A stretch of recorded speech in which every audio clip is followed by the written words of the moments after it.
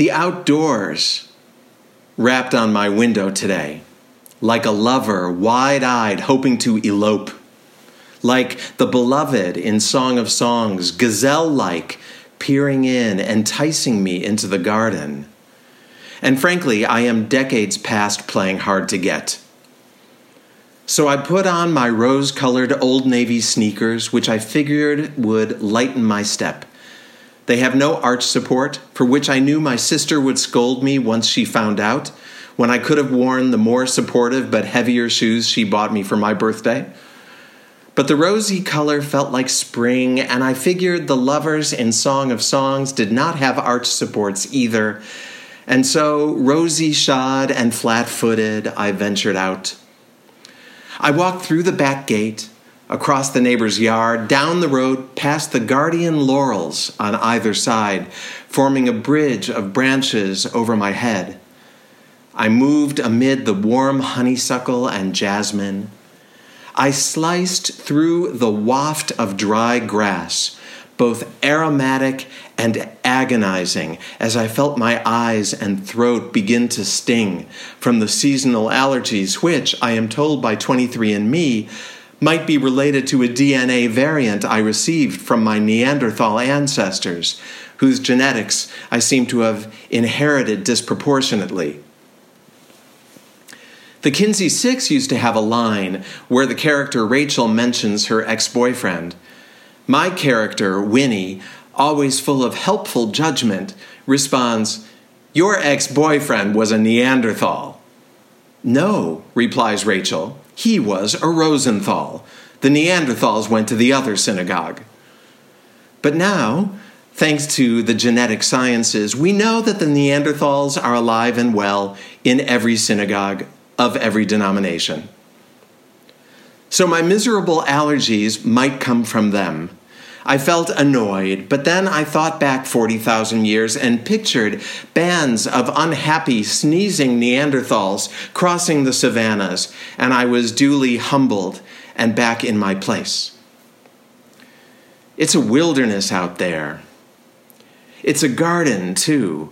And I began to wonder what the difference is, because this is the week we begin reading the book of Numbers, which in Hebrew is named after its opening word, Bamidbar, meaning in the wilderness. A lot happens in the wilderness, as we readers of Torah know. Food falls from the sky. Sinkholes open. Rocks gush with water. The ground rumbles. Mountains smoke, God speaks, and Torah is delivered. The wilderness can be a wild ride. But wild as it may be, wilderness is not chaos. I felt that profoundly as I walked in nature today, my calves beginning to ache from the lack of arch support. Nature is far from chaos. It is a palace, complex and fine, built on biological and geological design principles from which it does not deviate, at least not nearly as much as we, who pretend not to be nature, deviate from ours. So what makes wilderness wilderness? For one thing, it is uncharted, previously unobserved. It has no mile markers, no on and off ramps. It has no interpretive placards. Wilderness is the unknown. In Hebrew, there's another element that makes wilderness wilderness, and that is speech. The Hebrew word for wilderness, midbar, is from the same root as davar, word. But then I wonder, isn't speech just the jungle I want to be freed from? Speech can keep us going in circles. Talk is cheap. The truth of words is no longer guaranteed and probably never was. And in this wilderness of a time that we're living in, I sometimes just want to shut off the chatter. But besides the wilderness of our mythology and the wilderness of our current state of affairs, there's the wilderness inside. What are the uncharted places we are finding in ourselves now during this long period of aloneness?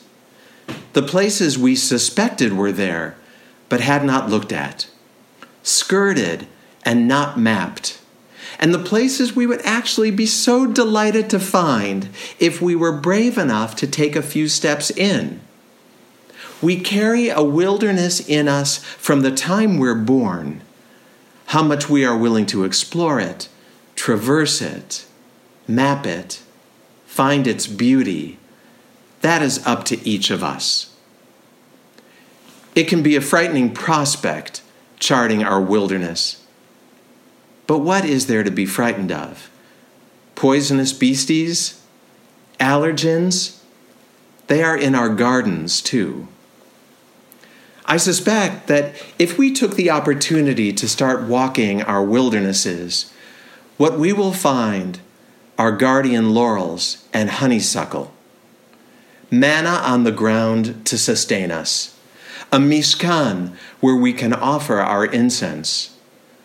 Far from empty, we will find our inner landscapes full, populated with tribes made up of old and young and all genders, with songs and dances and languages of their own, and livestock and soaring birds, fleet gazelles, scrubby plants and tall forests, mountains and rivers, all of that inside of us.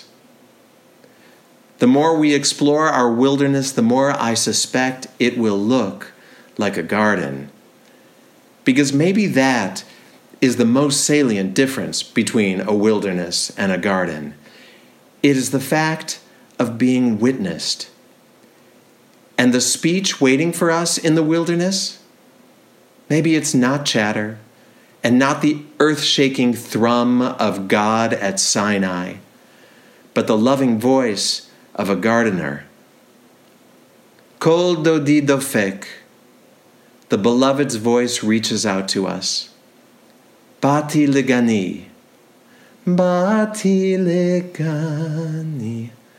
I have come to my garden, the beloved says. The gardener's words coax the new shoots. The beloved's voice coaxes us out of our homes. And so it is with each of us. Our wildernesses are not there to be uprooted and paved over, but to be explored, witnessed, and spoken to with love. Let's take a moment right now to reacquaint ourselves with our midbar, our inner wildernesses. Notice the vastness. Notice the wild beauty. Take it in. Walk it, even if your calves ache. And speak to it. Say, I have at last come to my garden. That is the voice that each of us has, and the voice that each of us has been longing to hear.